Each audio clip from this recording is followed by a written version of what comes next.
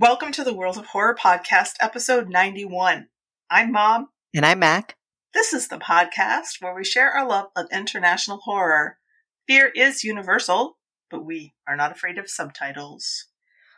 Whoa-hos! This week, Mac's genre pick is zombies. We reviewed Train to Busan from Korea and Night of the Living Dead from the US. Before we get into it, fair warning, these discussions will include spoilers and language which may not be suitable for all listeners.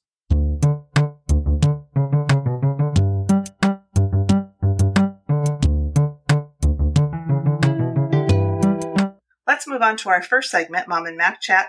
Hi, Mac. How's it going? Hi, Mom. It's going well, I think. Yeah, it's going well. It was a good Monday today. I felt really anxious because, I'm like, this is like, on the 17th, I will have been at my job for 2 months, and I'm starting to feel the feelings of like when it's over the weekend and you're like, I don't want to do this. So I felt that all over the weekend where I was like, I don't want Monday to come. But then it did, and it was fine. And my boss went over, like, I really appreciate having a boss that doesn't want me to run myself into the ground like my past boss. For instance, on Friday, there was like this table I had to run, but we didn't get the data for it until like 5 p.m. on a Friday. But I was all set to do it. And she IMs me and she's like, you don't have to stay for this. Just do it on Monday morning. It's fine. And my last boss, there were so many times where I was like, hey, this is going to take me until like 6 or 7 to complete. And he'd be like, okay. So stay. And for another thing today, at my last job, we had unlimited PTO, which is not unlimited. Like, how dare any job say they have unlimited PTO? Because they don't. It's not real. It's way better to have vacation days that like are there for you to take, Yeah. And so my boss was like, hey, you've got 3 days left. They will roll over, but you should just use them now. And she like legit found 3 days. She was like, yeah, you should do these days. And they were great. It was like the 30th and the 22nd and the 23rd. And like, there's a thing I always have to do on Thursday, but she was like, I'll do it on that Thursday. It's fine. And I was like, okay, great. Awesome. Wow, wow. I know. Like, I legit have never had a boss that's like, you should take time off. Never happened. Like my immediate boss lady, Terry, is like, well, I was out sick a lot actually this fall because they said if you feel sick at all, like don't come to work because we're not doing any contact tracing. Never have. And great. We've got record numbers of like flu and RSV and all this stuff. So,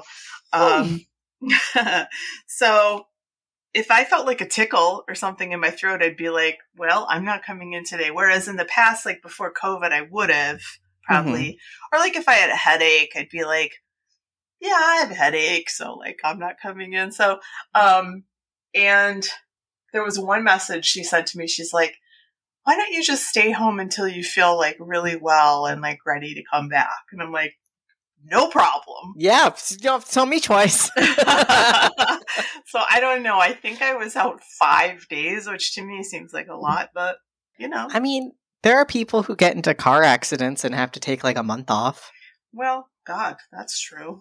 I mean, but all that to say, like, I feel like truly our mind and our bodies are obviously like connected, and sometimes you could be, it is a genuine sickness sometimes, and other times I feel like you truly need like a mental health day. So your body's like, let me help you by making you feel sick so that you feel like you can take the time off, and that's not to say you're not sick. You are, because you need to take a day off. So there's also like I think it's an employment lawyer or somebody on TikTok or, so I saw her somewhere and she goes, let me just tell you guys, your employer does not care about you. Like, you might think that you're like irreplaceable and like super necessary to the company. And she's like, you're not. And, you're thinking you're giving them way too much. But basically, when she put that thought into my head, this like random stranger, I was like, well, that jives with my own experience at my job. So, yeah. I mean, the only thing is, like, I feel guilty if I don't meet with my students. But, honestly, when I was in college, if I missed, like, if my professor was out for, like, 2 sessions, I might be like, oh, gosh, I hope they're okay. But, like, if they missed one, I'd be like, woohoo, like, I don't have to go to class today. Day off. There was one student I have who every time I was out, she emailed me. And she was like, dear Miss Hare, I hope you feel better. I miss you. I can't wait till I see you when you come back or something like that. I'm like, oh my God, I love you. That's so sweet. She was the same. She took me for both classes that I teach. And then she's like, do you teach any more? And I'm like, no, we only offer these 2 classes. And she's like, so sweet. But I want to take another class. I'm like, I know, but I'm sorry, we only offer these 2 and you've taken them both. So I'm going to actually try to get History of Western on the docket. Mm-hmm. So we have like 3 classes. But for her. Yeah, for her. I mean, she... in case there are other people like her in the future. There will be. I mean, 3 classes. I mean, ideally it would be 4 classes. That'd be great. Then you could take a class every semester.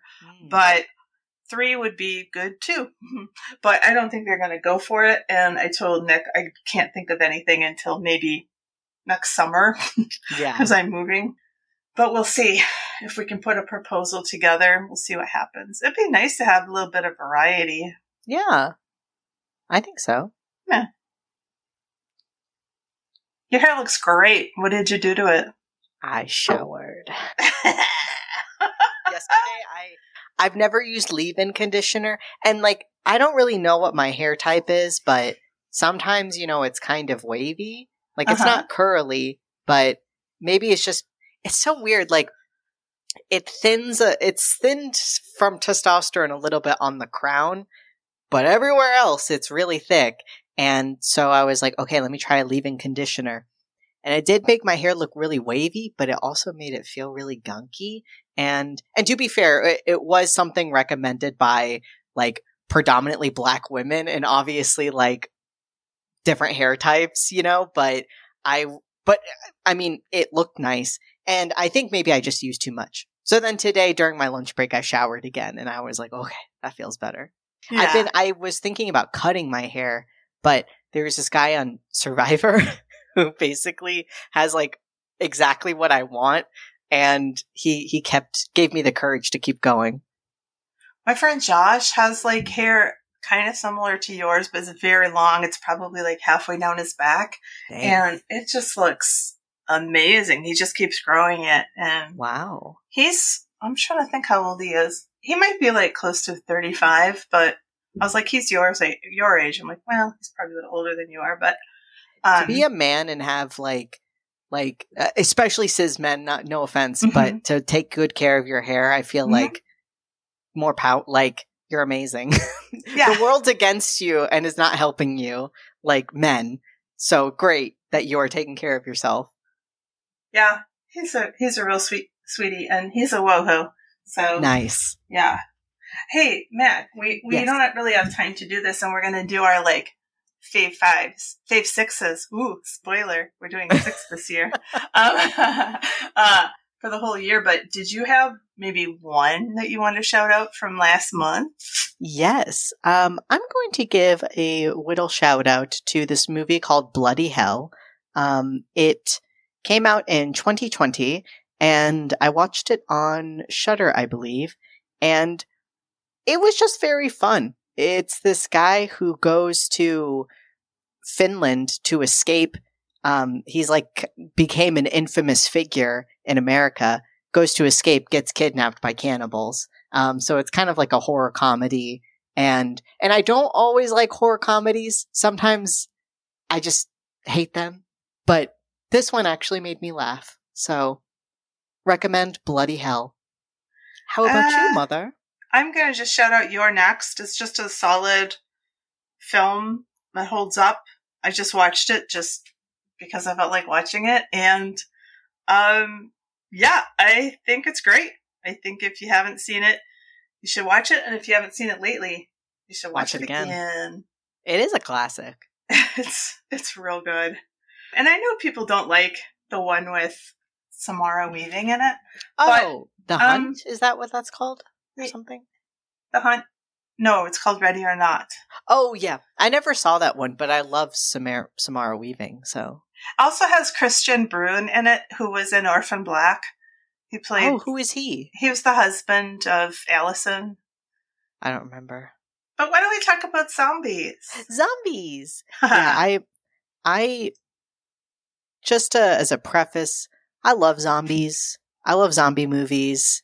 I think in the great scheme of like horror monsters, if you got werewolves and vampires and zombies and whatnot, zombies are my favorite. I think there is a quiet and chilling horror to them. I mean, obviously there's all the, there's all the seeing, your loved ones, turn into monsters and whatnot. But I don't know. There's just something also about. Sorry, my mic's been like, I gotta get a new cord.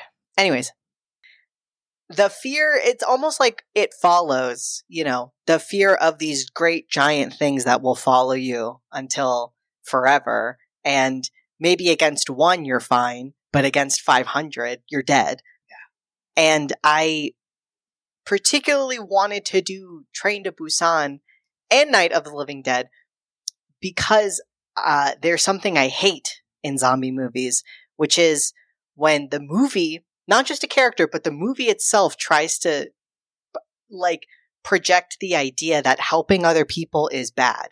And that, I mean, really, there's some movies where it almost feels a little bit like eugenics in a way, where it's like, we can't help children, we can't help old people, they'll just slow us down and whatnot. I hate that. I don't think there's any life that is more valuable than another. So I love Train to Busan because it subverts that. And I also think Night of the Living Dead showcases that well. And since it was the first one, you'd think other ones would follow suit. But anyways. I just also want to put in a plug for 28 Days Later, which I don't know if we'll ever do. We probably will. But we'll do it. I do like that bit in the middle with Christopher Eccleston and his little army of fuckheads. They want to rape and impregnate the girls. And that whole segment to me is very chilling. It's that whole thing that we always come back to where, we're the real monsters. And when you see, and there's a lot of monstrous behavior that we see in both of these movies that we're talking about today. And I think that horror is great in that, just point that out. Yeah. And I mean, obviously there's no zombie apocalypse happening, but you can definitely make the connections to COVID and how instead of coming together for a common good, there was a lot of selfishness. And both these movies show that being selfish and, doing stuff like that is going to get you killed. It's going to ruin everything. Whereas even if there's some casualties, I mean, in the zombie movie, not, but doing the right thing is the best thing to do. Yes. Sure, it might not always be easy. People might get hurt, but our goal should be coming together and, solving things together. I totally agree.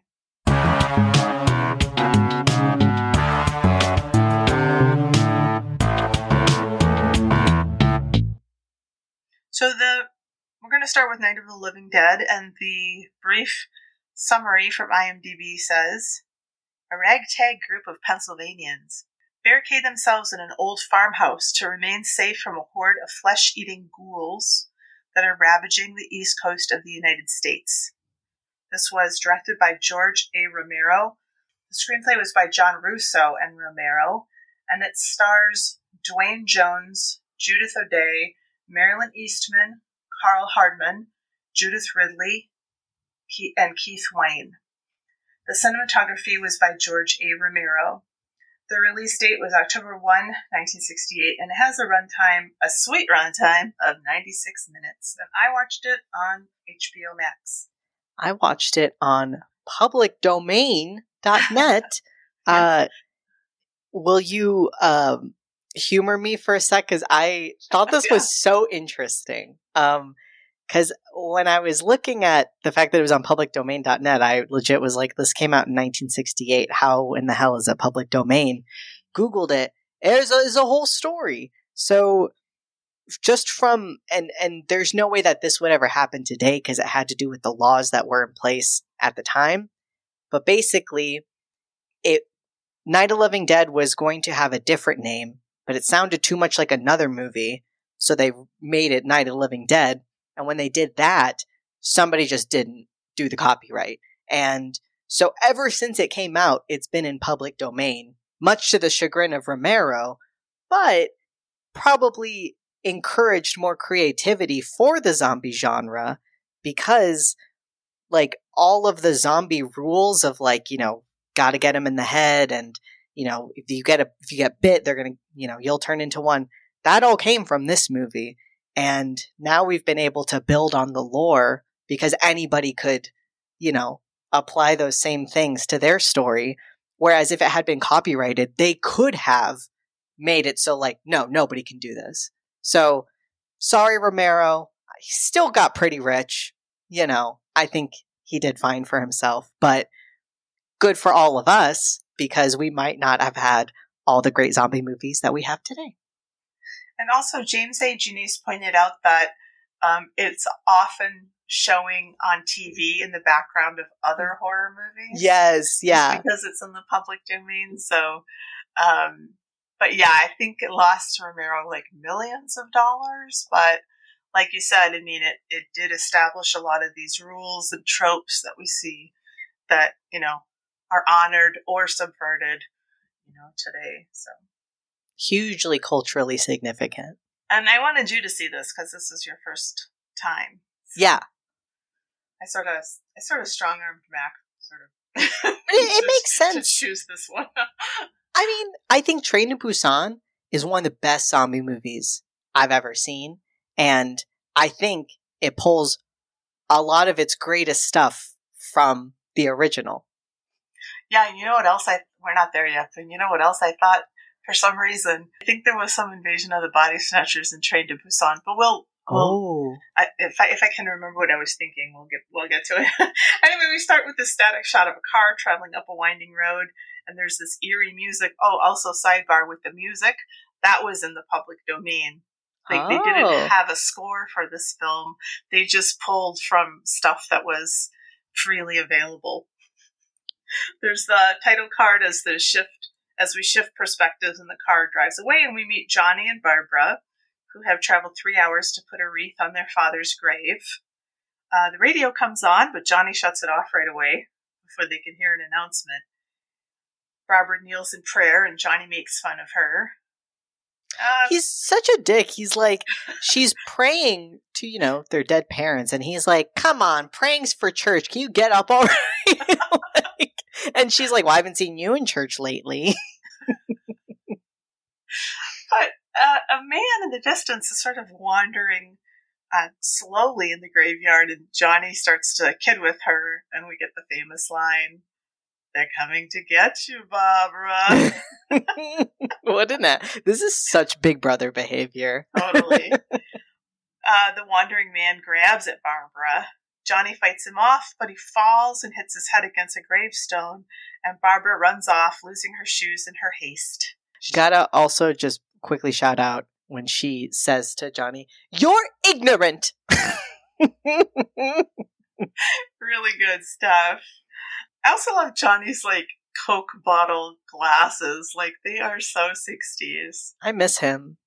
Kind of wish he was in more of the movie. Yeah. So she runs to the car, but she doesn't have the car keys. Johnny has the keys. The man pushes at her and tries to open the doors of the car, and he finally breaks one of the windows with a brick. Barbara lets go of the brake release, but she crashes the car against a tree.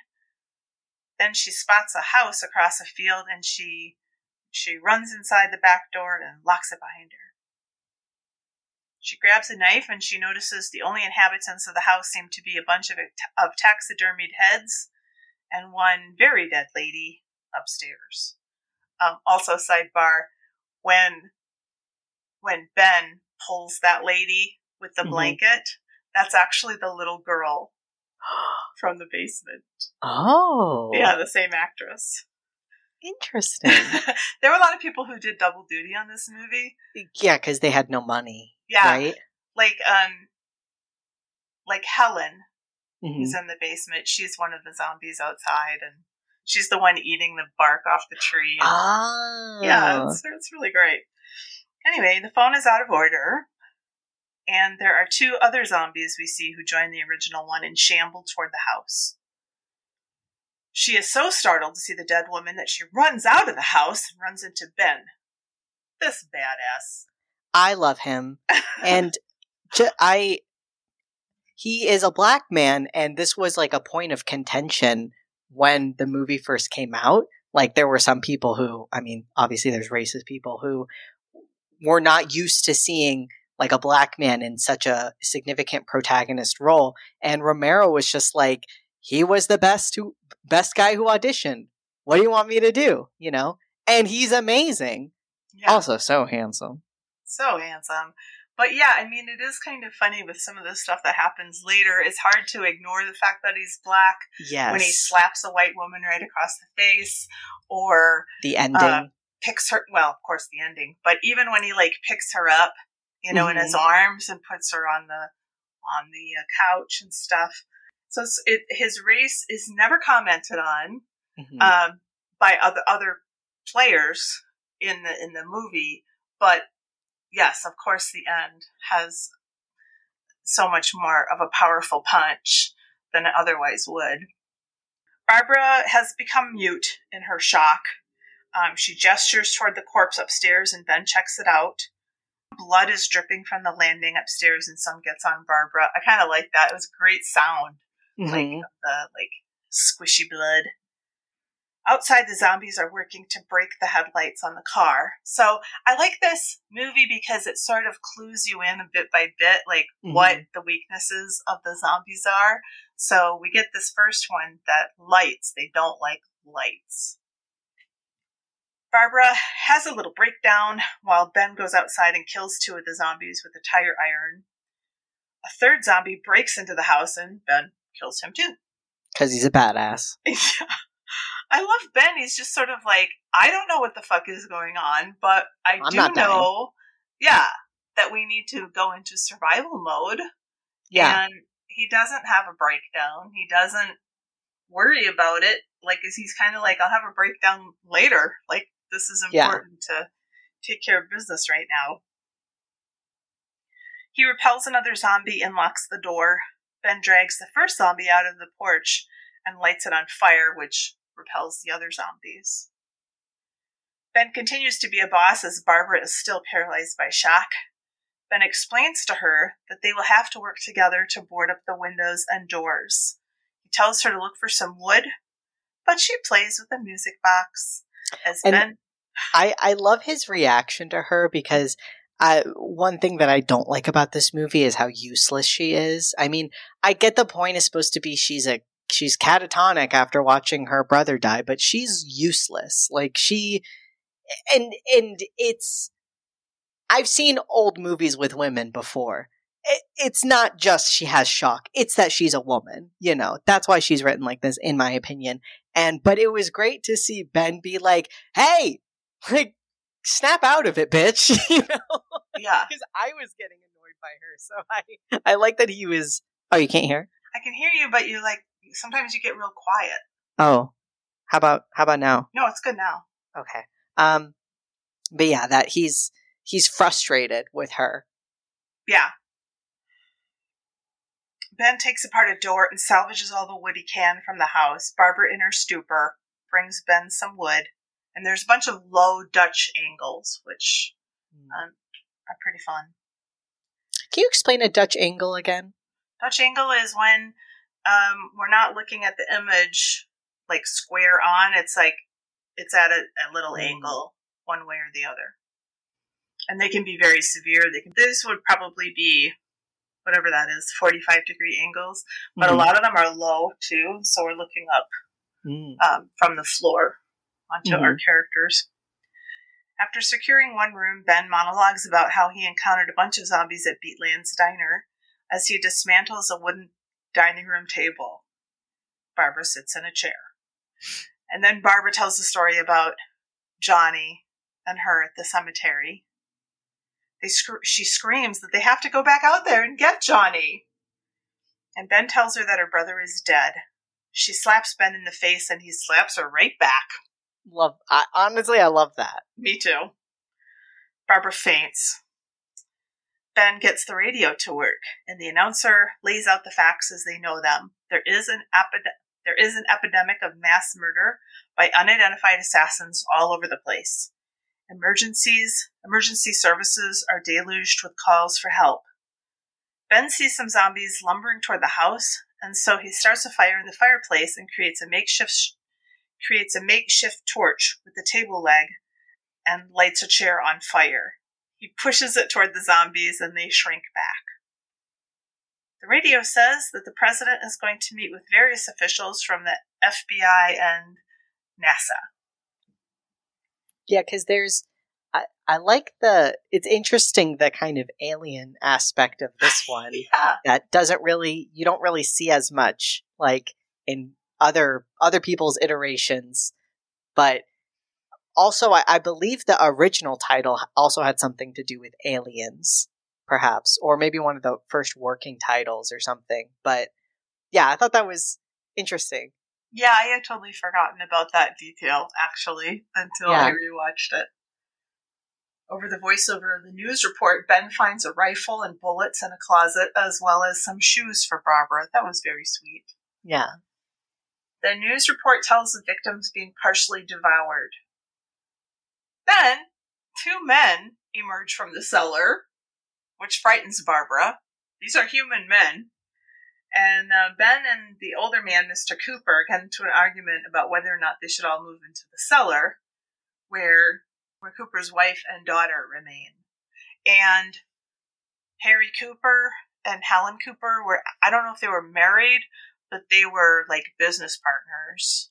Interesting. In real life, yeah. Oh. As Ben walks into the kitchen, a hand grabs at him from outside the house. The younger man, Tom, stabs at the hand, and Ben shoots at the two zombies. He shoots and hits them, but he finds that he can only kill them if he shoots them in the head. And then there's this whole thing about Cooper and Ben are arguing about whether or not to go into the cellar. And I love this line so much that I wrote it down. If you're stupid enough to go die in that trap, that's your business. However, I am not stupid enough to follow you. And then he says, it is tough for the kid that her old man is so stupid. I love that part so much.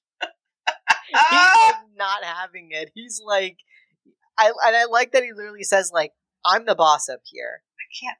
Okay. Yeah, he literally says that. Like, yeah. You can be the boss down there. I'm the boss up here.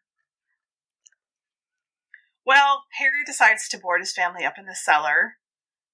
Tom calls for his girlfriend Judy to come up.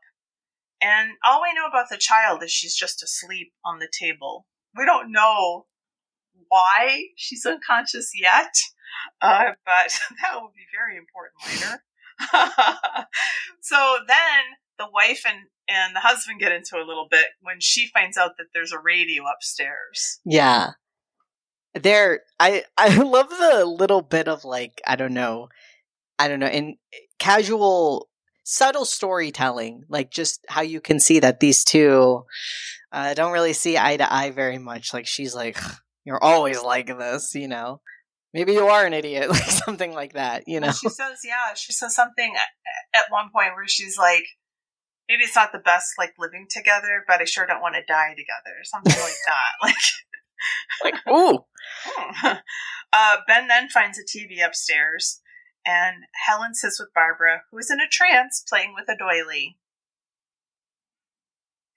So now we have a TV report. Of course, it takes a couple of men to carry the TV downstairs because it's 1968 and a huge piece of furniture. But on the TV report, we learned that victims have been partially devoured and that those who have recently died are coming back to life and seeking human victims.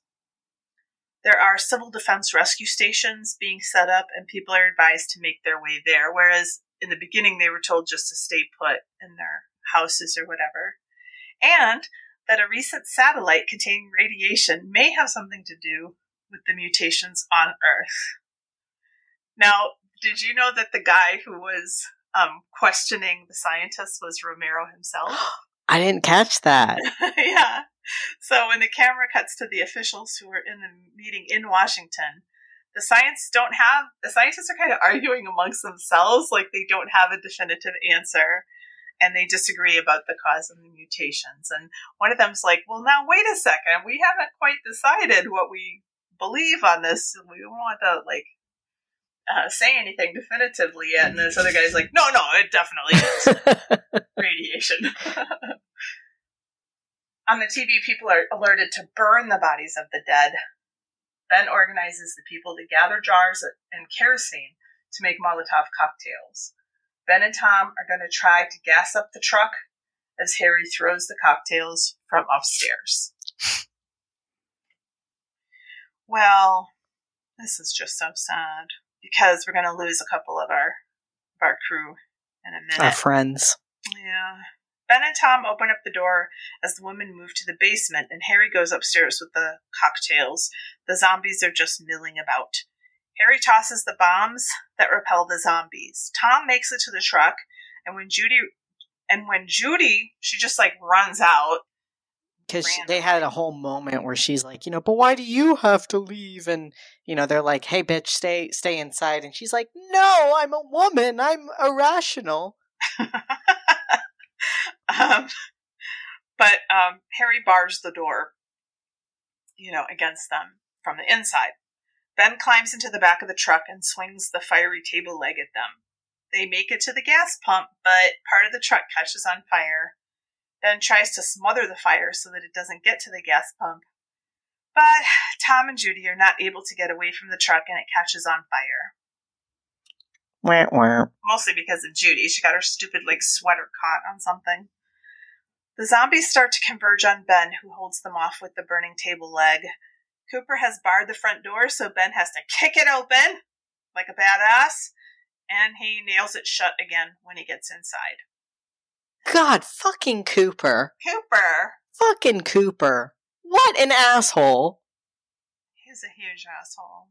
The worst. So Ben punches Cooper a bunch. Deserved.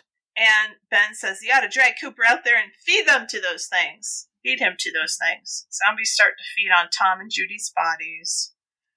And they're fighting over their organs and intestines. Pretty gross. I thought this was pretty gross, even today. And I guess these really were animal organs. This God. Wasn't these weren't props. What was that movie with they made the chicken breast out of sugar? Raw. This wasn't wasn't that. This was actually organs. Disgusting. So gross. Well, it's finally revealed that the kid was bitten on the arm by one of those things. Cooper. Then we get this news report of a bunch of men with guns carrying out an operation. And Chief McClellan reports that if you shoot the ghouls in the head, you can overcome them. McClellan and his crew are moving toward Willard, which is where our heroes are. Then the power goes out. And one of the ghouls grabs the table leg and starts banging on the door. Others join him and use bricks to break windows. Helen and Ben work to hold the wood against the door. Ben drops his gun, and Cooper trains it on Ben. Cooper? Ben winds up shooting Cooper, which causes Cooper to stagger downstairs into the cellar. The ghouls claw at Helen as Barbara looks on in fear and finally joins in the fight. When Helen goes back down into the cellar, she sees her precious baby feeding on Harry's body. This is like probably my favorite part. This is so cool. Yeah, it's so like I don't know. It looks harrowing, and when she's just approaching her, like I find it interesting. These zombies they use weapons. They're smart enough to use weapons. Yeah, they're pretty smart. I mean, even compared to the Train to Busan ones. Oh, they can't even open a door. No, they can't open a door. Karen grabs a trowel. Karen, the little girl, grabs a trowel and stabs her mother to death with it, like a lot, like 12 times or something. And then the sound gets real trippy, like in that moment too. Yeah. Upstairs, the ghouls break in, and brother Johnny, the ghoul, grabs Barbara and carries her away. Karen emerges from the cellar and grabs at Ben. Ben locks himself in the cellar as the ghouls spill into the house. Ben encounters Harry and Helen's bodies and shoots Harry again. Helen's eyes open, and Ben shoots her too. Okay, and then it's morning. Birds are chirping. Oh, everything's probably going to be fine. I'm sure it's fine now. There's a helicopter in the sky. Men are walking across the field where our house is. German shepherds are brought in, and Chief McClellan and some men go to check out the house. Ben awakens to hear dogs barking. Men shoot at the zombies they see in the field. Ben slides the board away from the door and emerges. Ben holds the rifle out the window, and he is shot. Over the credits are shots of the men with hooks carrying Ben's body outside of the house and laying his body onto the pile of zombie bodies as they light them all on fire. So sad. Very sad. Such a bummer. And very disturbing. Yes. Because especially what we were talking about before, I definitely feel like this has it would obviously be sad no matter what, but it obviously has such a different, connotation with him being a black man. Yeah, especially, at any time in history, but especially in 1968. Yeah. Yeah. I don't know if I included it, but one of the Letterboxd reviews was there should be a trigger warning for black people for the ending of this movie.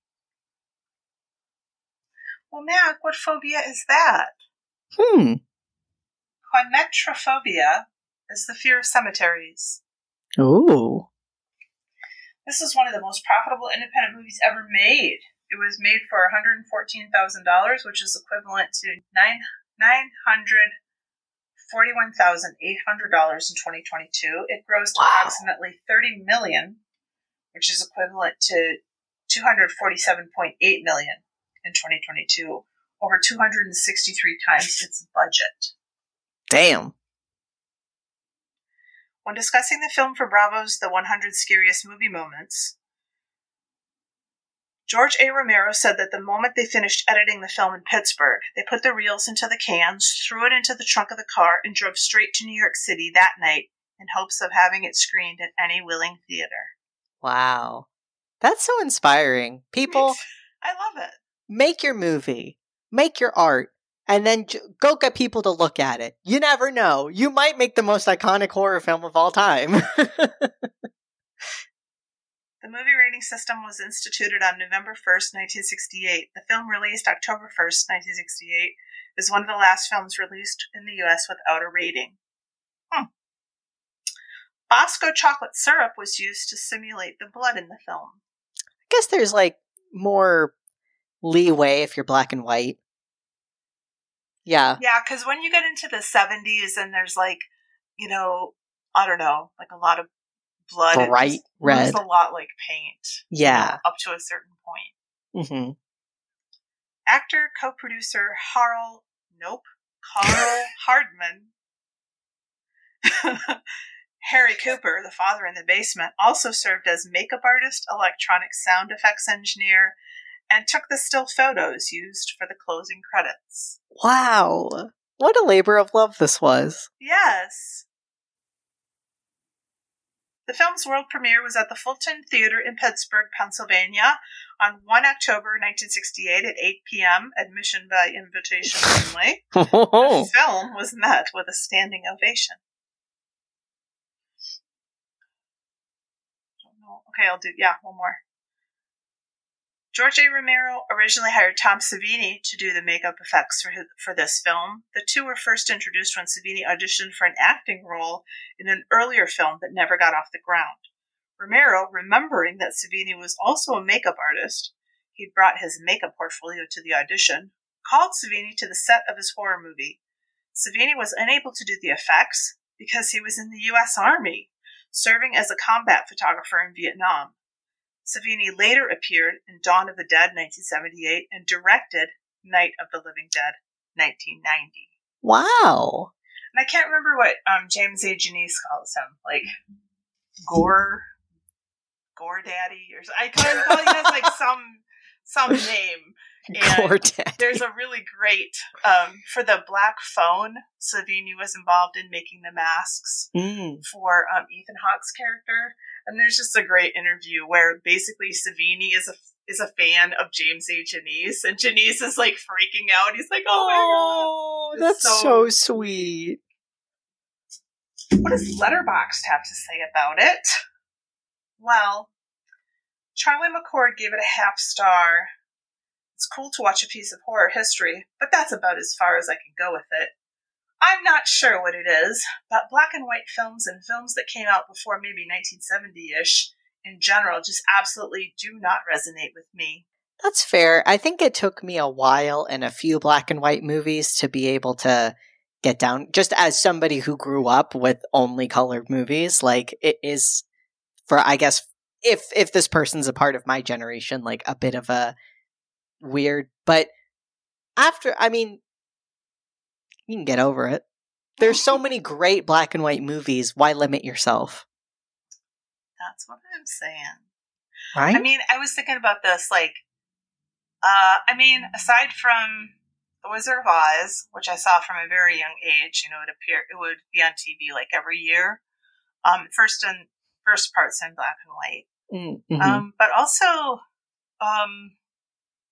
It's a Wonderful Life? Yes, it's totally in black and white. And I saw that at a pretty young age. So I guess, you and I are 27 years apart in age, so that, we're of different generations. So I had a little more of an introduction than you did, but I know it's hard if you've like never seen a black and white film. Yeah, obviously you can do a lot of really awesome things with colors, but I think for me as somebody who's into art and whatnot, also, there's a lot you can really admire in a black and white movie since they can't use color. It's all value and, trying to convey all of that with just black, whites, and grays. And there's so many really cool effects that people did and were able to pull off because it was black and white. So I still think it's a great artistic medium if you can just get over that little hump. Yeah. And I feel like I was really lucky to take a film class in high school, and like we watched Psycho and, things like that where my teacher was really careful to point out just what you just said, that you can't get the shadows and the effects with color, unless you shoot it in black and white. Yeah. Anime Marks gave it a half star. Very dull. Watch this whilst doing politics homework and enjoyed the homework more. If you can believe it. Whoa! CK205302 gave it 1 star. Aliens. Johnny's tie was a crime. Old-time Angelina Jolie and Mary Tyler Moore, and no justice for Barb. No one has any respect for gasoline or vehicle safety. This is why we should abolish daylight savings time. There's a lot in there. Wow. There's a lot of different ideas. 1984 fan 777 gave it 5 stars. This review may contain spoilers. This movie has zombie. Jojo gave it 5 stars, and his favorite films are Noroi, Happiness, Inside Out, and Ferris Bueller's Day Off. Jojo said, good. I think he liked it. Rock Hopperman gave it 5 stars. The paranoia of working class America run amok in the 1960s. It's got that old horror movie sheen of classy/corny black and white, combined with surprisingly high levels of gore and violence. An all-time classic and holds up quite well. And damn, does Dwayne Jones give a good performance.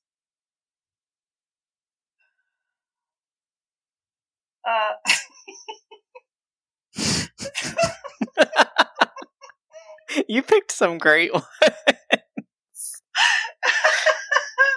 Joe Grabinski gave it 5 stars. The crickets chirping throughout is too loud on the Criterion 4K.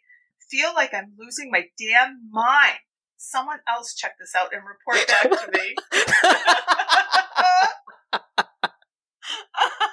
On it. We're on it, Joe. I got you, Joe Grabinski. Clever name 42069 gave it 5 stars. Quote, we luck into a safe place, and you're telling us we gotta risk our lives just because somebody might need help, huh? Yeah, something like that. That was a great line delivery by Dwayne Jones. Yeah. The greatest school story ever told. Scoff at the old-time horror movies all you like, hypothetical person I just made up to argue with. But this is still as sharp and relevant as it was when it was made. I simply can't stop admiring it. I would co-sign all of that, except for my still present critique of, I wish there was a woman in this movie. Maybe Helen is okay. Helen's okay, but Judy and Barb's, I don't know. Worthless. Not great. Yeah, literally worthless. Yeah. Like, I kind of can't get over that. I wouldn't give this movie 5 stars because of that. Well, also, I don't think Judy adds anything. There's that one scene where I guess they're like professing their love to each other and like blah blah blah, like, and then they die. Get on with it. Yeah. I didn't like that part at all. I feel like she was an unnecessary character. I guess Tom too, but we did have to have that truck blow up and see the zombies actually feasting on people, but I don't know what this means. But Dan says he gave it 5 stars, and he says, totally get why this is considered a classic. Slaps hard enough to cook a chicken. What? Is that something people say? Dan? People say something slaps, but I've never heard that before. All right. Well, I've got one more. Stockton to V Lone 31 gave it 5 stars. Night of the Living Daylight Savings Time. First time I watched this was Halloween night when I was like 10 after trick-or-treating. I also tongue-kissed a girl for the first time in Halloween night, maybe that same year. The two are probably related. I hope not. Oh, gosh. Well, how would we rate this, Knock? I think we should rate it in trowels. Deadly trowels. Yeah. I'll give it 4 deadly trowels. Oh, yeah, I'm going to give it 4 too. I do think the acting is not great. But other than that, I think it's pretty good. Well, in that one scene. But other than that, I think it's pretty good. Yeah, I think, again, I wish there was a woman who had a brain cell, but if I ignore the women in this movie, I like it. That's how I feel about most things written by men. Honestly? If I could just ignore all the women, all the what apparently you think women contribute, but the way you write men, oh, great. Awesome. This is at Stephen King as well. What have we learned from this film, Zach? Oh my god. Okay, I wanted to bring up, somebody online had the audacity to say that Ben is the antagonist because he hides in the cellar at the end. And so they were like, well, if everybody just hid in the cellar, it's like, no, it's not because they stayed upstairs why everyone died. It's because everyone else was stupid as fuck. It's not Ben's fault that Judy ran out. It's not Ben's fault Cooper's an idiot. Like, if they had all listened to him, they wouldn't have died. That's the point. That made me so mad when I saw that. Yeah, I don't know. James A. Janisse addressed this as well, and he said it's not that, like, he did consider the possibility of going into the cellar. He wasn't like, whatever you do, don't go into the cellar. Yeah. It was just, so it's not like he totally flipped. I think he was assessing the situation as he went along, and then at that moment decided that was the safest thing to do, and he was correct. Yeah. No. There's no way he's the antagonist, especially with fucking Cooper. Cooper?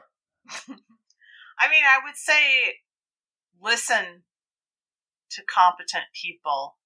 Yes. Even if you don't like them. Yes. For some irrational reason. That I would say I have learned, yes. But sometimes we just need direction. If there's somebody who's going to take the lead, follow their lead. Yeah, I mean, Cooper is just such a child. He's like, we'll see who's right. It's like, how old are you? 12? And you have like a wife and a child? Like, come on. Also, I gotta say, I'm not in favor of people smoking, but I am in favor of handsome people smoking in the past in black and white movies. That was something I noticed. I was like, damn, everybody in this movie smokes. It looks so cool. I mean, it smells terrible. It's awful for you, but it just looks great. It does. The smoke, all of it. Would we watch this again? Yeah. Yeah, for sure. Definitely. And did you have a favorite scene or favorite death, Matt? Definitely it was Karen killing her parents. Those were and not because it's not just because it's Cooper, but I think that part, that's one of my favorite things about the zombie idea is because right when I was thinking, I was like, okay, Karen's probably infected. And then they're talking about burning bodies. How do you convince two parents to burn the body of their child? You don't, That's my favorite thing about zombies is like the dissonance between the real monsters coming after you and the fact that they are still your loved ones, and even if it's quote unquote irrational to, be Helen and to welcome her child into her arms, how do you expect her to do anything else? Yeah, and I think, Train to Busan does the same thing with Choi Min-sik's character. I think that's his name. The baseball boy. Yeah. Yeah, his character. Yeah. And his scenes both with his girlfriend and his teammates. Yeah, it's just, it's how can you not be affected by seeing the visage of somebody you love so much, It would be horrible. And maybe that's what I was thinking with Invasion of the Body Snatchers and not being able to kill the pod, but yeah, I like that scene too. I think it's really solid. I do just sort of like Ben's entrance onto the scene. Just all she's running out like in this irrational, moment, and he appears and just like, shuffles her into the house and just takes charge. And it's just such a powerful, entrance. I just love it.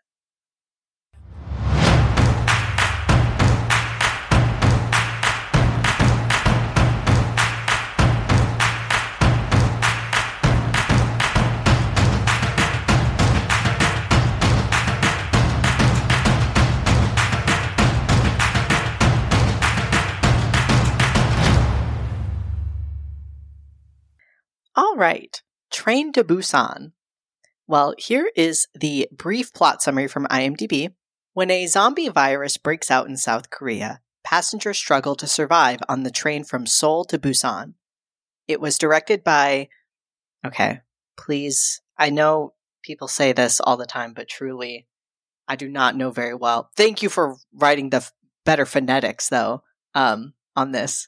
But yeah, Korean is truly a language I'm not very good at. Well, but it was directed by Yoon San-ho and written by Park Ju-suk.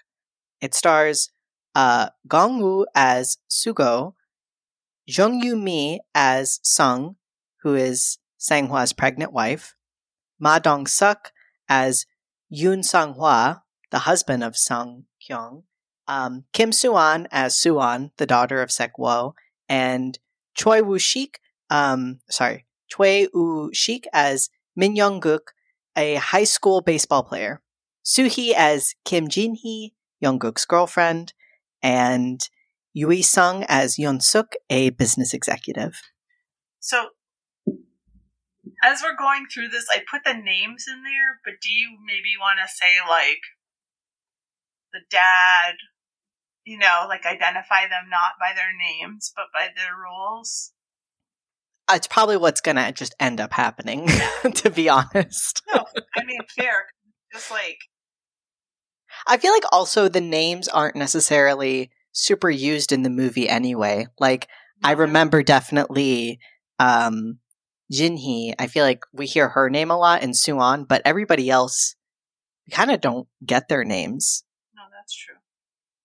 Cinematography was by Lee Hyung-duk, and it was released the 13th of May, 2016 at Cannes and July 20th, 2016 in South Korea, with a runtime of 118 minutes. Quite long, but worth it. I remember seeing that this was coming to Netflix and being so excited and watching it and loving it. It's just a great movie. So we begin with a quarantine zone. There's this driver, and right off the bat, I just gotta say, I just think like the way that they set up, like everything looks so good. This truck that this man is driving is so cool looking and like kind of beat up, you know? Like he looks like a total hick. I don't know. Like I just feel like everything in this movie was crafted so well. So this truck is driving through a quarantine zone. The driver is kind of like, what the fuck? What's going on? Am I going to have to, am I going to have to bury, all my animals again? And they tell him, no, there's just a minor leak in this biotech zone. You can go on. And he's a little bit distracted reaching for his ringing phone, and he hits and kills a deer. I do love this scene because he kind of is just like, gets out, looks at it, and he's like, what a shitty day. Spits on the ground and drives off. But then we see the deer kind of have a little moment. It doesn't just get up. It's like, it like rolls over and does it's one of those zombie movies where when the transformation happens, bones get creative. So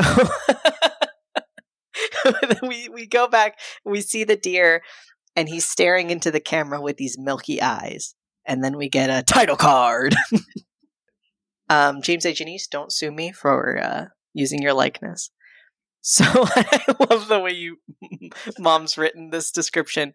The beautiful Gong Yu. I mean, y'all look him up right now. Tell me he's not one of the most beautiful men you've ever seen. He's working in his office, and he sees a news article on the computer that tells of mysterious fish deaths. Then his little underling comes in, and he tells him, sell everything. Underling's like, oh, are you sure? And he's like, do it. And then he asks, what are kids into these days? So he drives home, and we learn that, number one, he's a workaholic, kind of an asshole, and is estranged from his ex-wife. They have a daughter, Soo-an, whose birthday is tomorrow. And all she wants for her birthday is to go on the train to Busan and spend her birthday with her mom and not her dad. She even says, hey, you don't have to take me. I'll go myself. And of course he's like, no, she's a child. We also see his mom lives with him, like she's making his food and, greets him at the door and, is, telling him like, hey, you need to hang out with Soo-an. Like she's not feeling great. He's missed her recital. Like, come on. And he goes to give her the gift. She opens it up. We see it is a Wii, and this child actress is so good. She just slowly lifts her gaze up, and the camera pans. She already has a Wii. Dad kind of looks down, and she goes, "Children's Day this year." Oh, so. And Grandma tells him, "Yeah, she really missed you at the recital. Look, I filmed it." He then is watching it, feels, he's watching her sing, and he smiles, but she stops and looks over to where the camera is and can't go anymore. And everybody in the class is saying, "Go, Suwon, you got this, but she just looks so sad, and he closes the camera. So I think this is when he decides, okay, because he asks her, "Okay, well, is there anything else I can get for you?" And she's like, "Let me go hang out with Mom." Yeah. So the streets are mostly deserted, and they drive over to go to the train, and he's cut off by a bunch of emergency vehicles. This is one of my favorite parts about zombie movies, is the beginning part where there's all like the chaos that you're kind of like, what's going on? And there's a great moment where he looks and sees a building on fire, and all he says is, "Looks like something's happening." Yes. That part's a little bit weird. Yeah, I think something's happening. There's a building on fire. Like, what? If I saw a building on fire, I'd be like, wait, let's check the news. Has there been an attack on this country? Like, what? And also, he takes this opportunity to tell her, "Well, I saw your recital." She says, "No, you didn't. You weren't there." And he's like, "Well, even though, it might not look like it, I am always watching." But then he takes the opportunity to neg her and says, it's the only way he knows how to talk. And he's like, "Well, I saw you didn't finish, though. You need to finish something. It's even worse than not even doing it to not finish it." And that's when they get cut off. So what an asshole. So we get to the train, and we get to see all these great characters. I just love me an ensemble horror. So we board the train with the dad and Suwon. We see a baseball team, so adorable. There are these we got the coach who's like, "All right, come on, guys, let's go." And all the, baseball boys are there. And then this really pretty girl walks in, and everybody's like, "Yay, you made it." And turns out that's Jinhee, and she's, I guess, their cheerleader. And it just a lot of cute little story stuff. There's these two elderly sisters. So, we get to the train, and there's an injured girl who, right before the train closes, hops onto the train. And she looks like she's been chased. So she goes into a bathroom. We also see Ma Dong-suk and his pregnant wife and a business salaryman looking man. So the train pulls away, and the last thing Suwon sees when she's looking at the window is somebody looks like they're getting attacked, but it's there and gone. So she's kind of just like, what the? So there's an attendant who's told that there's something odd that's been happening in the bathroom. So he goes and looks, and at the same time, Suwon's dad has fallen asleep, so she takes this opportunity to, just walk along the train. She just kind of stands with the two men as they check out the suspicious person, who I think this is great storytelling too, because you'd think it's that woman who just climbed onto the train. No, they open it, and there's a man who, an unhoused person who, very dirty, and he's mumbling to himself, "Everyone's dead. Everyone's dead. They're all dead." And they tell him, like, "Well, we're going to have to kick you off at the next station." And the salaryman turns to Suwon and goes, "If you don't go to school, you're going to end up like him." She turns back to him and says, "My mom said that people who said that are bad." And he goes, "Well, she must have flunked out of school." But it's the beginning of my, the reason why I love this movie is that Suwon is just like, what are you talking about? Just worried for this guy. I like her too, because I didn't grow up in South Korea. I don't really know that much about the society aside from living there and, watching a lot of media from there. But she's not disrespectful. She's always respectful, but she's always direct. Yeah. She's not sassy like maybe an American character would be. She just speaks her mind, she doesn't try to put anyone down, but she also sees bullshit and calls it out, and I love that about her. Yeah. She sees these things as important issues and is very serious about them. And we can definitely see why with if she has a mom who tells her these things paralleled by a dad who's never there and is an asshole, like these must be very important issues for her. The zombie girl we pan back to the zombie girl. She is totally rolling around having a moment outside of the bathroom now, and one of the train station attendants, this nice young lady, sees her and she's like, "Oh my gosh, are you okay?" Of course. She then, is talking on the walkie-talkie, and she's like, "Hello, we need some help." And so while she's got her back turned to zombie girl, she slowly rises up and just gets her on the neck. So this is one of my favorite scenes. So then everybody's looking at the TV. Oh, by the way, this is a beautiful train. I've only ever been on one train in my life, Amtrak, and it could never compare to this train. It's gorgeous. Wonderful. So everybody's looking on the TV where there's all these quote unquote violent riots happening. And then in the part of the car with all the baseball boys, we see from behind the attendant is walking with the zombie girl on her back. And it's just so, like, she gets her to the ground. And of course, everybody's like, "What the fuck is going on?" She's now starting to zombie out and just chaos erupts. One of the players starts fighting her off with a bat. Players get attacked. Shit is going down. So everything's happening where now there's people kind of like running back and forth, like, Soo-won emerges from the toilet. And, I should say earlier, we run into who's two characters who are going to be very important, a man and his pregnant wife. We don't see the pregnant wife. We just see the man, who is played by the beautiful Ma Dong-seok. That's his name, correct? Yeah. God, this man is just so gorgeous. And you might have seen him in a new Marvel movie. I believe he's in a Marvel. He was in the Eternals. Yes. I think it was last year. So I use one of the scenes from this film when I'm teaching consequentialism to point out the difference in the actions or motivations of two characters. And I say, "Have you seen any of these characters before?" Because Choi Woo-shik was in Parasite, but Ma Dong-seok, now they know, is Eternals. Yeah. And he tells Soo-won, like, "Come on, you got to beat it up. My wife's in there." And he's nice, but he's kind of reminds me of like an uncle who might razz you a little bit. But he seems like a sweet guy, because he is.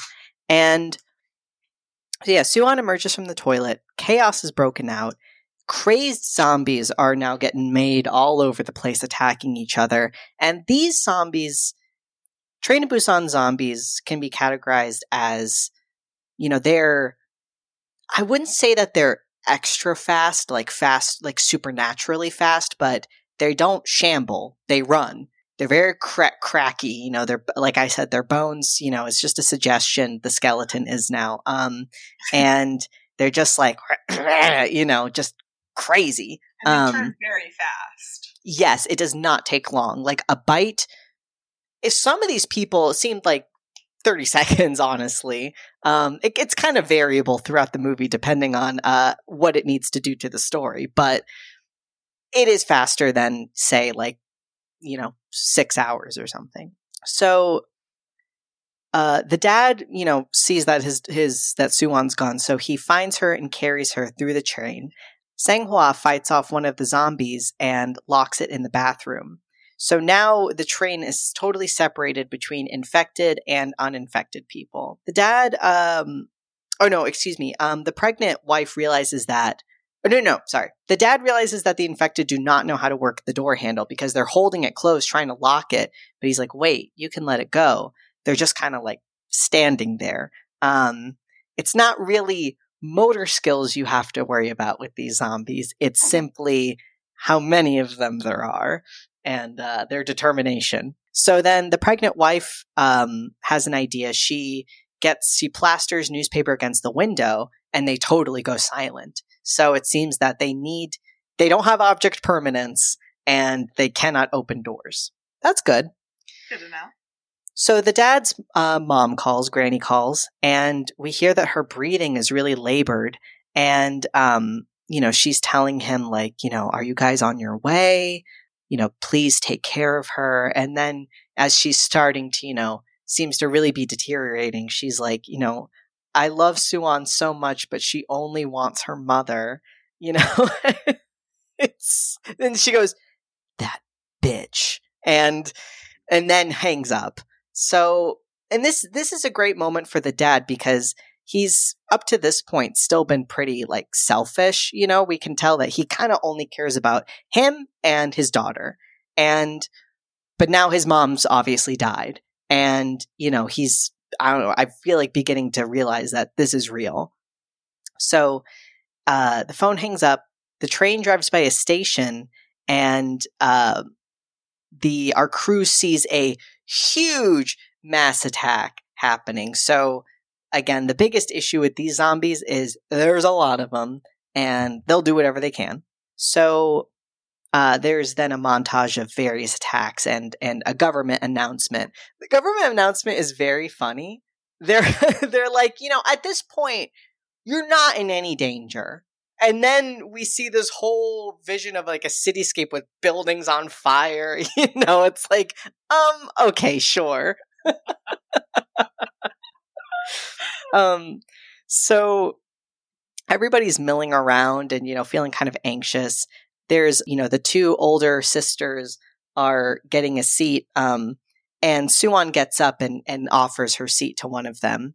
And her dad says, you don't have to do that.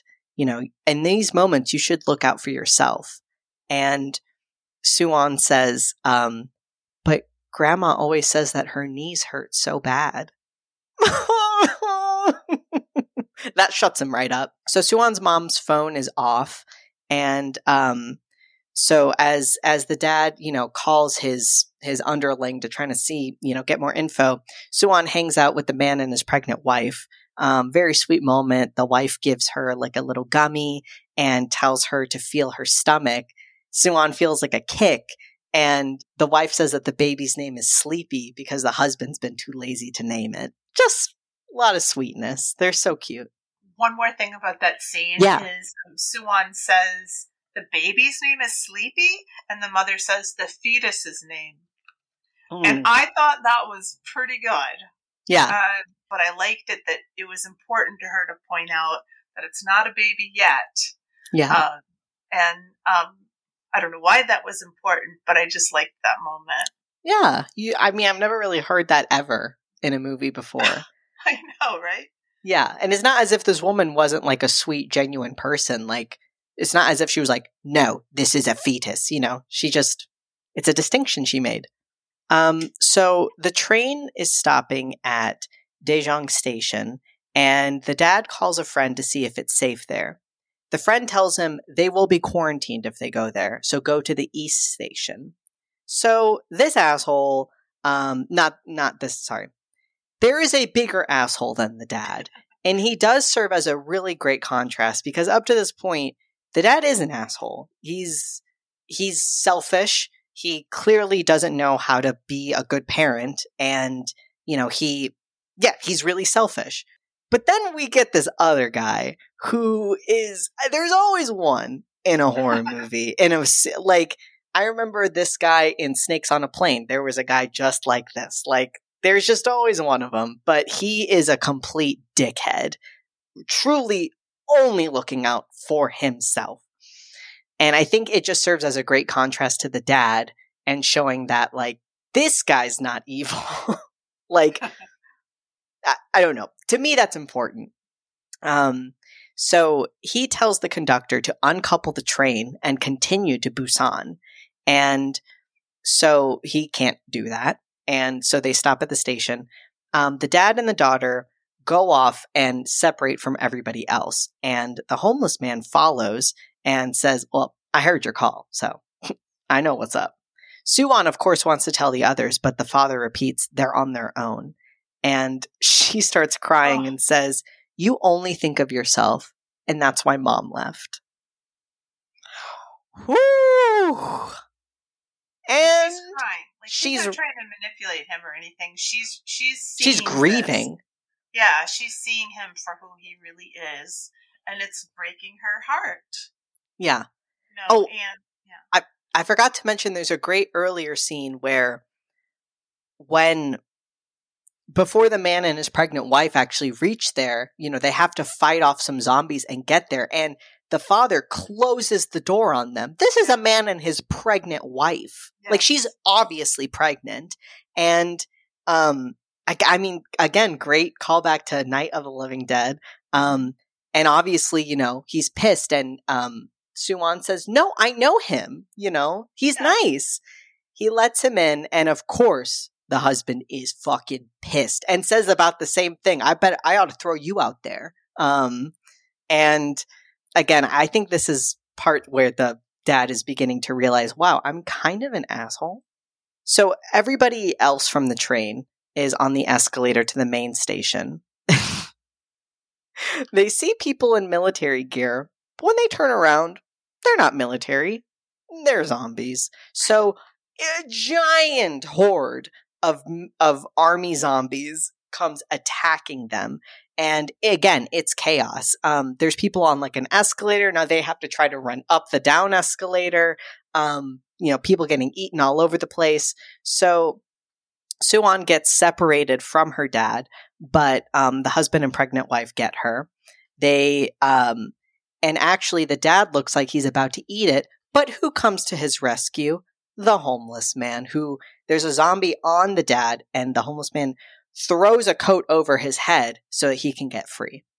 I mean, and I just think this is a pretty scary scene, because again, this truly illustrates what I meant of the issue is there's a lot of fucking zombies, and they will run and pile on top of each other, kind of like ants, when they make like their own little boats and whatnot out of their own bodies. I mean, if humans did that, it'd be really scary because they're really big.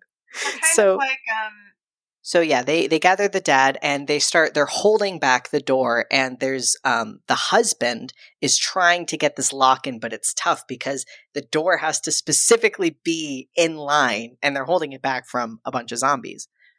So the fucking asshole businessman just wants to get out of there. But the conductor's like, "No." It's a great scene because he's like, "Come on, we have to go." And the conductor's like, "Absolutely not." So then a bunch of zombies break through the top window of the train station and just fall on top of the train. They're just falling one right after the other. So everybody's got to now catch the train because the conductor's kind of like, okay, all right, let's go. The train's about to depart without a bunch of the baseball team, Sang-hwa and the husband and the dad and the homeless man.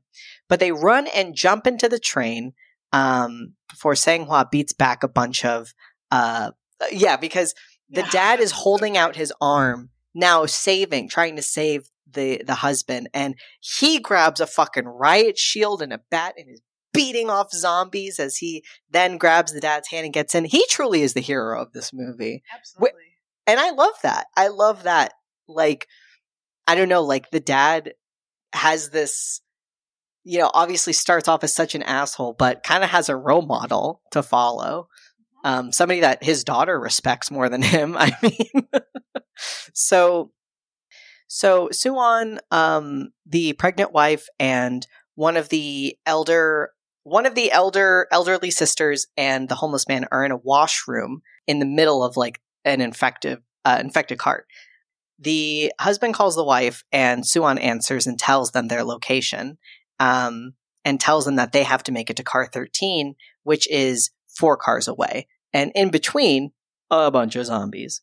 So they make it through the first car, mostly because the husband is punching out zombies. But when they get to the second car, it's sadly full of Baseball Boys teammates who are basically all gone.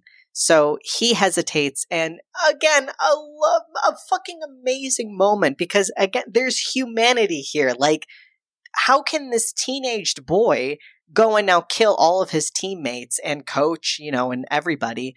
So the husband says, hey, take a chill, we got this, and takes care of them for him. I just think that's so sweet. Baseball boy finally has to step up, but when they go through a tunnel and it gets dark, the zombies suddenly get quiet and get super confused and will just blindly follow a sound. So the dad grabs Baseball Boy and the husband's phones, throws one to the other side, opposite of where they need to go, calls it, and there's this really funny ringtone. And, the zombies follow it, so they're able to go through. So then the husband tells the dad, he's like, listen, one day, your daughter will understand why you worked so hard and that it's all about sacrifice. He's such a good guy. He's even trying to help his asshole. Yes. Baseball boy texts Jinhee, who, tells him like, oh yeah, you can come to this place. So asshole businessman does not want the other group to come to their car for fear that they are infected, and starts trying to rally everybody else against it. Jinhee pleads with them and pleads with one of the train attendants that they need to let them back in. And even he begins to start to kind of seem like, maybe not. So they go through another tunnel. They move quietly towards the zombies, crawl up onto the luggage racks, and get past them. Everybody makes it through, but when the homeless man gets down from a luggage rack, he makes a noise. The dad goes and helps him. They stay behind in some chairs. They make a run for it. In the middle of it all, the husband gets bit. So they're trying to run back to, because now they have, everybody else, the elderly sister, Suan, pregnant wife, everybody. They're trying to make it back to the car with all the other uninfected people.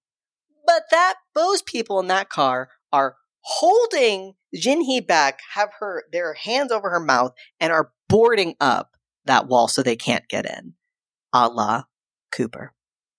So and basically it's because of that the husband gets bitten, because they have to hold back all these zombies at this door, and he's telling everybody, to get towards the other car, and they break through. They break down the window to get through.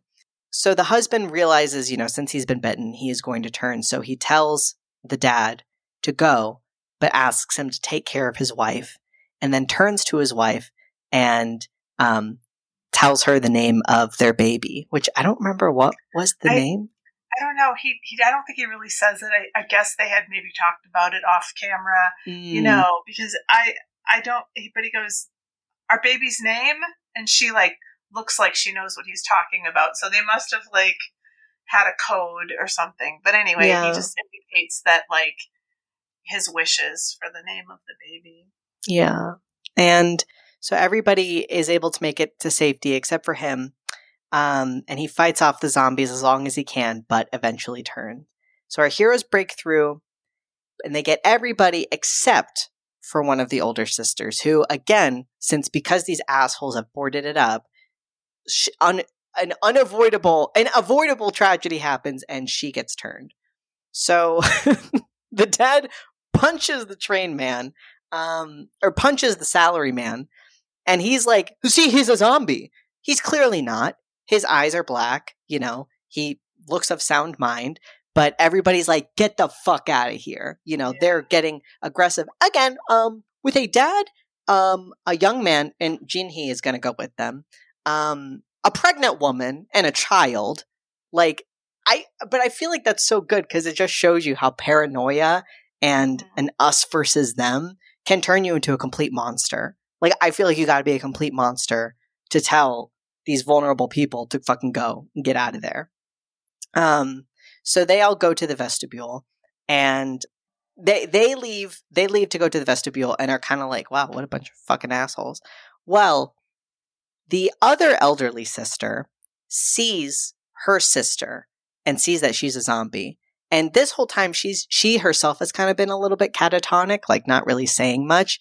And she you can tell, just gets so upset And, she says something like, what is wrong with you? Always putting other people before yourself, And so she goes up to the door and opens it and lets in all the zombies into the cart full of assholes. And so then our heroes hear, some shit happening and they're like, oh, what the fuck?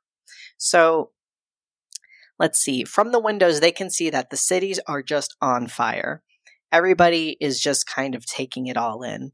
And Suan is having a little moment with her dad and lets him know that she couldn't sing at the recital because he wasn't there, and asks her if he will stay with her.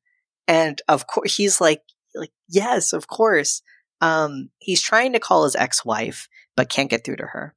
Then gets a call from his underling who says that this was all started at YS Biotech, which is the centerpiece of their plan.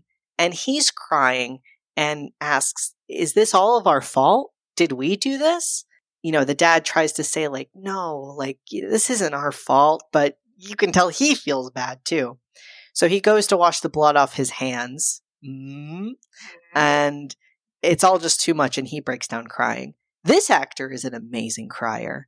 He really lets go. He's like an ugly crier, but it's good. It's gut-wrenching. So the conductor slams on the brake because there's a blockage on the track. And so they've stopped at East Daegu Station. The conductor tells them that they have to transfer to another train. The only people left there are the conductor, the dad, his daughter Suan, the pregnant wife, baseball boy, and Jin-hee, and the homeless man. And we find out asshole salaryman and the train attendant. So they all escape the train. The conductor found a train, but there's a train on fire coming from the opposite direction that crashes into the trains. Baseball boy and Jin-hee find a train, but fucking evil salaryman is there. And there's a zombie that comes through. He throws Jin-hee at the zombie so he can get past them. So baseball boy, gets the zombie off and just holds her as she turns and she attacks him and they both die. So Train man sees the train on the move and runs towards it, but he slips and turns his ankle. The conductor goes to help, but then is attacked. So our little group of four is trapped between the two downed trains with zombies all around. They're literally under the trains and the zombies are trying to break through the windows. So the homeless man tells them to go and sacrifices himself. It's so gut-wrenching. They make it onto the train, but then zombies grab on and create the world's largest weighted blanket. Because like I said before, they're just piling one after another. So one grabs a hold, another grabs a hold of the other. It's CGI, but I think it's really cool looking. I mean, it's just crazy. The sea of bodies. Yeah. That's what I was trying to figure out, how to say that. It's like a blanket of people. They're not smart, but they are. They're determined. Persistent. Yeah, the persistent pursuer. Yeah. So it's that's what makes it so scary, and it's slowing the train down. There's so many of them. Yeah, and there's ones climbing on top of other ones that can then get to them. Okay, so the dad kicks at them and dislodges them. Oh, but look who's here. The evil salaryman. But he has turned. He says to the dad, Mister, I'm scared. Can you take me home? My mom is waiting for me. My address is... And the dad tells him that he's infected. And he then just kind of freaks out and we really get to see a calm up close, vision of the zombie makeup too, which is pretty fun, to see it without somebody going but he turns and of course launches forward at the dad. Pregnant wife and the dad fight him, but the dad is bitten on the hand. Fuck. So he chains himself to the train and throws the evil man off and sees his bite. Suan is, of course, sobbing and crying. This little girl is amazing at crying, and I say this because she made me cry. She will make you cry ugly tears. And so, again, this is just, if you got through this without crying, like, wow, amazing. Yeah. The dad tells Suwon to stay with the pregnant wife. They're now huddled in the cart. And Suwon is pleading him to stay with her because he just promised that he wasn't going to leave her. He's crying too and runs away from her and closes the door. And we can hear her like banging and shouting and crying. And he has a little moment at kind of like the front of the train outside where he's remembering holding her as a baby and starts smiling. And there's just this like great like mix between him smiling. But yeah, he thinks of Suwon as a baby, smiles, and just slowly falls off the train. And the pregnant wife, Sung Kyung, holds Suwon in her arms as they cry. So they reach a stopping point and have to disembark because there's bodies burning up ahead of the tunnel. They start walking through this dark tunnel, and we then in front see these military people in camouflage. They're asking each other, they're like, okay, we see what looks to be like a woman and a child coming towards us, but we cannot confirm if they're infected or not. And somebody over the radio just goes, oh, kill him. And they both kind of look at each other like, we don't want to do that. And I mean, again, great hearkening to Night of the Living Dead. But then we hear the quiet sound of Suwon singing. This is so sad. She's singing the song from the recital, and it's just holding Sung Kyung's hand. And because she's singing, and they know zombies can't fucking sing, they're like, survivors, go get them! And they go and they rescue them because, dear God, if they killed that woman and her, that would have ruined the movie. I would have been like, okay, worst movie ever, but thank Christ. This is the connection to Invasion of the Body Snatchers. Because they know she's human because she's singing. Mm-hmm. Just like our hero thinks that when he hears singing, there must be humans and not aliens. That was the connection I was trying to make. Oh my God, I'm crying right now. Because it's so sad. The lyrics of the song are something like, when this flower blooms again, I will see you once again. And it's like, oh my fucking God. It hits you right in the stomach. Over and over and over again. It's rough. But thank goodness, they survive. It would have been a very different movie if it would have ended with them getting... I really don't think I would like it. I think I would. I think it would have knocked off a star for me. Maybe a star and a half. Yeah.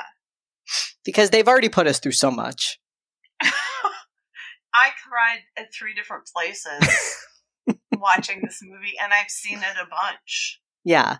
But, yeah. I mean, that's how good the actors are and the storytelling. And yeah. Like, and I mean, it's so beautiful at the end because we see a pregnant woman and a child, it's like, that is the future, Yeah. They will bring about the world after this world. So and they are good. They are good people. Yeah. They have good hearts, and they're strong and they're survivors. And that's what they say. We have 2 survivors.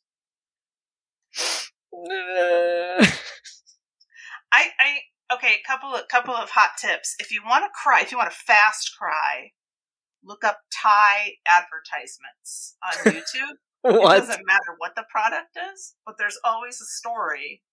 Oh no. You will probably cry. Yeah. That's how they get you. That's how they get you. But if you're in it for like 2 hours or, I don't know, 32 hours, if you want to watch a whole series and cry a bunch, like I was telling you about the Prison Playbook. Yeah. And the one character's story still makes me want to cry. Yeah. He basically missed, seeing his missed his whole daughter's life because he was in prison.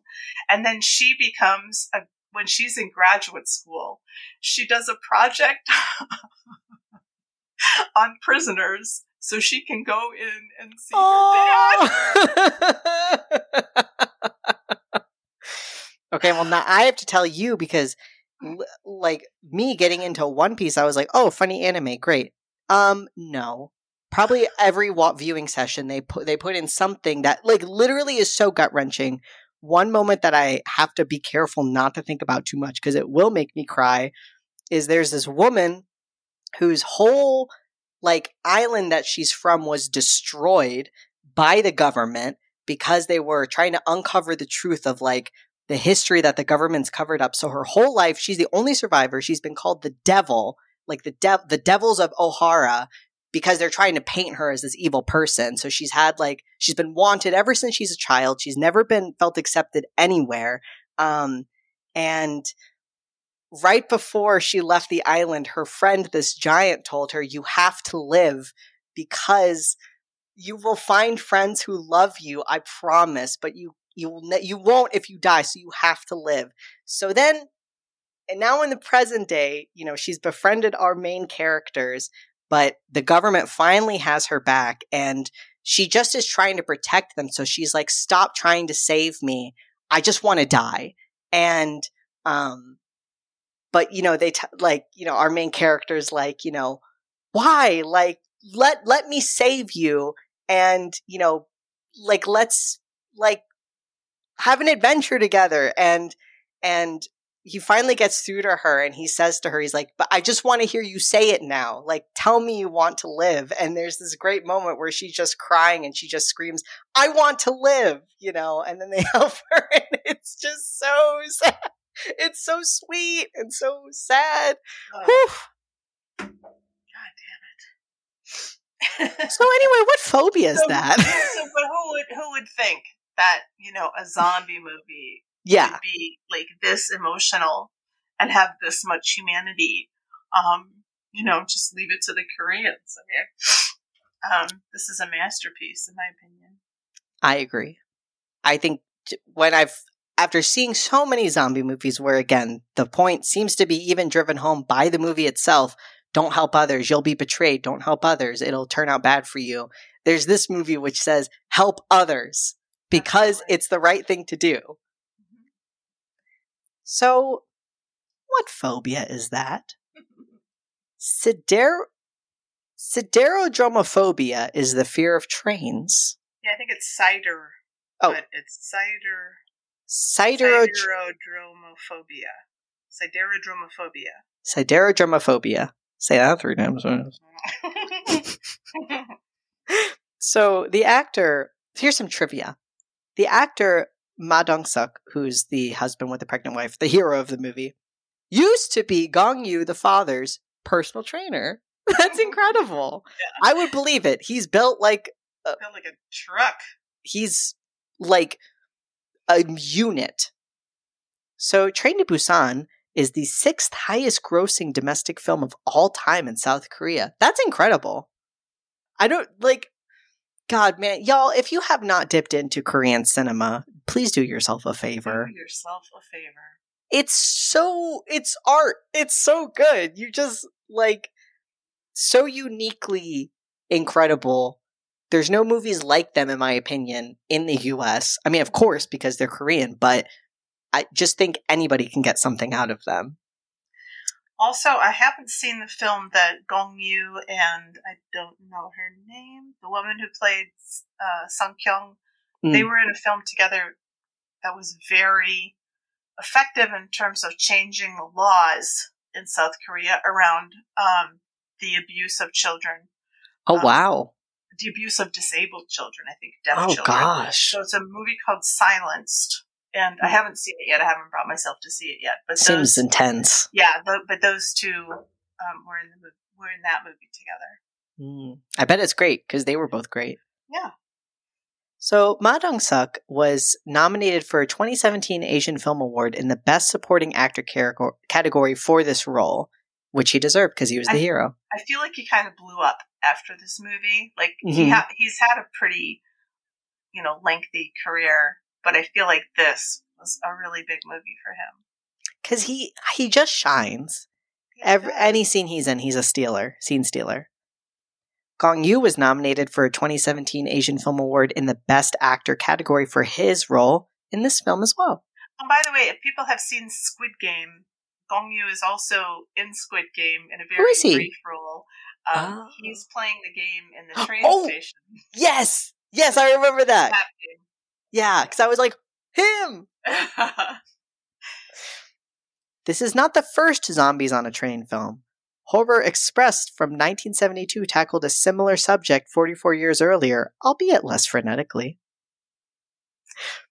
So what's this new segment? I think our friend Peter Cushing's in that movie. Our friend. I need to see more Cushing films. I'm not sure if he is. Well, yes, I wanted to introduce this new segment. So I had planned to do my Don't Look Now show with Quinn right before this one. But it doesn't matter. You don't have to listen to the shows in order anyway. But the film is called Don't Look Now in English, but the foreign language titles for that movie are like insane. So I thought it might be kind of fun to have a new segment sometimes called Como si dice Don't Look Now in Italiano. And this is where we look at the title of our movie in other languages. Ooh, I like that. So, of course, I don't speak any other languages, so my pronunciation is going to be insanely bad. Wait, I got France. Okay. Okay, so it's Dernier Train pour Busan. Do you mean Dernier Train pour Busan? Yes, I do. I believe it's the last train to Busan. And then for Brazil, it's Invasão Zumbi. Invasion. Zombie invasion. For Chile, Estación Zombie. Zombie Station. And in Poland, Zombie Express. Train to Busan is a great name. Why didn't they just do that? Well, because not everybody knows that Busan, I guess, is a city in South Korea.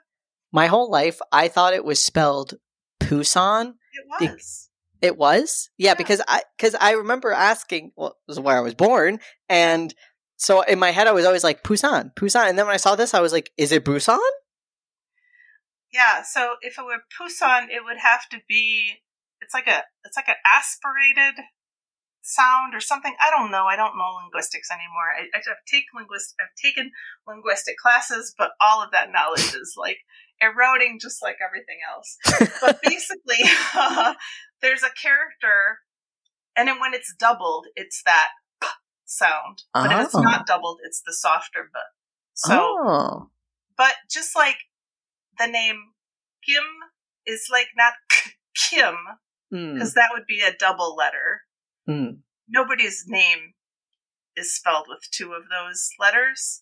But we're dumb Americans. We don't know. So it's sort of an in-between sound between the K and the G. It's like Gim. Okay. So it's not really Kim. It's more like Kim. So it's hard for Americans because, you know, we've got really, anyways, it's hard for Americans. Yeah, I think about this a lot because, been an anime fan forever. I'm definitely not fluent in Japanese, obviously, but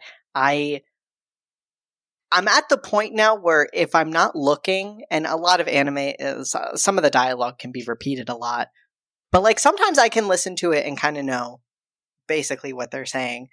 But I feel like that was just a little casual flex. But what I meant to bring up was I think that Japanese more better translates, at least the pronunciation, to English because it's all like syllables. It's like, yes. You know, it's just one syllable after the other, whereas I feel like Korean just sounds completely different to me. And I like, it's similar, I guess, to Mandarin too, where it seems like a lot of tonal differences, whereas like, again, Japanese, it's like, I don't know. Even the letters are like, you know, these are the sounds, and it's just a short sound put together to make it feels so much similar to English in a way. Yeah, and I feel like Spanish. If you want to learn, if you're an American or you're an English speaker and you want to learn a language, I would go with Spanish because it's exactly the way it looks. and there aren't any like weird tricks like they are in English. Italian's also pretty easy if you're a native English speaker. Portuguese is a little more difficult. So those are the three that I'm focusing on right now. But yeah, with Korean, it's really not that hard. There are 24 characters in the alphabet. We have 26. Plus, as you know, like basically our vowels can make every sound. Yeah. So there aren't that many combinations. It's just that when it gets romanized, it's really difficult. Like I was telling you the other day. So that EO is like but you can't write just a U because people might think it's oo or U. So, they have to make these distinctions. I just think whoever did that, like, kind of messed everything up. Plus, there's no W in Korean. So, like, the brand name Daewoo is like Daewoo. There's no W. And also, the last name Lee, L-E-E, is actually E. There's no U. So, it's just like, fuck. Yeah. Plus, of course, Park, we know, is more like Buck. So, it's just... Yeah, whoever set the standards for, like, romanization of Korean... Not good. It's not good. It's not helpful. Not helpful. But, and then, like, I think there's, like EUI. I think it is, like, UE. Or UE. I don't know. It's difficult. So, I think if I were going to learn Korean, I would just forget all the romanization and just, like, learn the characters and the sounds of the characters and, like, don't fuck with the romanization. Yeah. Whatsoever. Might be easier. Hey, Mac, I wonder what Letterboxd has to say about this movie. Ooh, okay. So, Bruno Simplicio gave it a 0.5 star and said, "Why do Koreans have to love corny endings so much, LOL? Fuck you!" Fuck you, Bruno! Fuck you, Bruno! Some of us have a heart. Plot Hole Lover gave it a 0.5 star and said, "Dad movie? What the fuck does that mean?" No, what does that mean? I feel like this movie put dads on blast. Like, at least one of them. I mean, I think a lot of people can relate to this dad. So, I mean, I think they're putting dads on. Like, this is a pretty mom-favored movie, Like, oh, yes. Fleetingly gave it a 0.5 star and said, "More than half of the movie was filmed from Gong Yu's bad side, which distracted me both from the plot and the fact that I used to find him hot." What the fuck are you talking about? What's wrong with you? What are you saying? What is coming out of your mouth? Also, that's so mean. Even if he was ugly, which he's not, like, that would be... Can you imagine if someone said, "You really distracted me watching this movie because it got your bad side, and it's so weird because I used to find you hot"? Like, oh my god! Gong Yu, please, if you read that, don't. Don't. I'm sure he's fine. Yeah. Aaron Kerner gave it a 0.5 star. Korean Die Hard. It's Korean Die Hard on a train, but the terrorists are zombies. And with really bad acting and writing. Sorry? Sorry, excuse me? What did you say? Excuse me? I just want to talk real quick. Just because you have an idea doesn't mean it's a good one. I wasted 2 hours of my life with this mindless hodgepodge of cliches and crap. Fuck you, Aaron Kerner! You are dumb. Okay, let's talk to some people with taste. Yes. Bambi gave it 5 stars and said, "I understand the zombies. I would run and chase after Gong Yu too if I had the chance." Danielle gave it 5 stars and said, "I am so down with that old lady. Like, y'all just sacrificed my sister, so now I'm gonna take all of you down with me. The fuck you think this is?" Me too. Again, I was kind of like Slay Queen. I kind of feel like that way too. Like, I don't like the way Barbara just sort of like dissociates. I mean, I guess it's valid, but she's in a fugue state for most of that movie. But the sister sort of has this moment where she's just like, fuck, like, I just lost my sister. And then she looks back at these people fighting over some bullshit, and she's just like, fuck this. Yeah. For what? She died so these assholes could, be in charge of my destiny? No. Yeah. She's so, like, she is real for it. Like, it is like, Yeah. I would be so fucking mad too. I would be disgusted. Justine gave it 5 stars and said, imagine watching this with an entire theater of film students audibly sobbing, wailing through the entire last act. I kind of wish I was there. Obviously, we don't like Harry Potter in this house. Fuck you, J.K. Rowling. But I will say, I saw one of maybe it was one of the last movies with my class at the time. Like, it was a bunch of people from my Montessori school, and we were just losing it in the theater. Just like, ah! Yeah. Those moments are great. Moi gave it 5 stars and said, I just love when a horror film makes me cry. Me Same. too. Me too, babe. Rain Quinn gave it 5 stars and said, it's a zombie movie, but also not a zombie movie. Oh, that's so deep. So deep. You're so smart, Rain. Rain spelled R-A-N-E. Why'd your parents not name you R-A-I-N? Well, I guess maybe if it's not, it's supposed to be that. So, how would we rate this movie? I'd give it 5 trains to Busan. Yeah, I'd give it 5 trains to Busan as well. Would you watch it again? Yeah, fuck yeah. Yeah. Favorite scene / kill?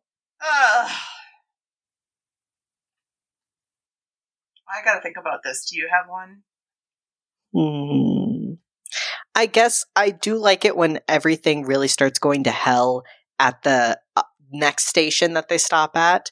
When they think the military is going to help them. I really feel like that part is such a turning point. Like, obviously we've already had the zombies, but that is really when it's like, I don't know, it's before it was kind of like, well, this is scary because it's contained in this cart. But now it's like, no, dog, you're not safe anywhere. Doesn't matter if they're in a small room with you or or you're outside. They will get you. I think that's also a great scene too, because that is a turning point where we see the homeless man, is really part of the crew. Yeah. He's helping to save some of the main players, but also we see that even though Gong Yu slammed the door on Ma Dong-seok, he doesn't do the same thing. He saves the little girl and he saves the dad. So that's amazing. Yeah. Actually. He's not holding a grudge though. He's just he's such the bigger man in more ways than No, but I mean, he has a much bigger heart and he has a bigger picture. Yeah. Than the main guy. Yeah. I like seeing that. Final thoughts about. So that was your favorite scene? Yeah, I think so. Yeah. Nice. It's good stuff, though. I mean, I think it all fits together really well, even though it's long. Yeah, I don't think it's overly long, and I think the way information is spilled out, we get more and more of the picture as we go along. Yeah. I also do want to shout out that one scene where the baseball player, they go into that second car and it's just baseball players. And he just is holding his bat and he hesitates. I think that's so real. Yeah. Any final words on zombies, Maya? I guess I'll just say, I think this is such I'll say, sorry to Romero for losing so much money. However, this is one of my favorite genres of horror movies ever. And I think there's so much more horrifying thoughts and ideas and plot lines that aren't even explored in these 2 movies that you could still explore, And that is, to me, it's just a endless well of scariness. It truly, I don't know why, but it just truly gets me something good. And so I'm so glad that it was public domain, that we could have all that we have today. I think we're better for it. Well said. Thank you for joining us for this episode and for all your support. It means the world of horror to us truly. Next time, it's Mom's pick of genre, and I have chosen cults. we will be looking at Kill List from the UK and The Stepford Wives from the US. We would welcome your support in the form of a 5-star review or thumbs up on your preferred listening platform. Hey, Mac, what do you have going on? Well, folks, I got to announce I've had a little bit of a brand change. I would like to promote my art Instagram, Twitter, and Tumblr. It is now the title of Macaritaville. That is MACARITAVILLE.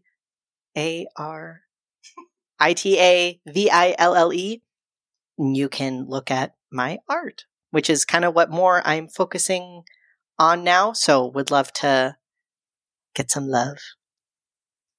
You gotta check it out. What's the latest, what's that latest piece that you put up just the other day? Yeah, I've been working on that one for so long. My iPad said it was 60 hours, which is crazy. But yeah, I worked on this painting of these 2 girls and a cat, and it's truly maybe my favorite thing I've ever done in my life. So check it out. Yeah, check it out, Wohos. It's really quite lovely. And remember, Wohos, we love you. And don't go into the basement.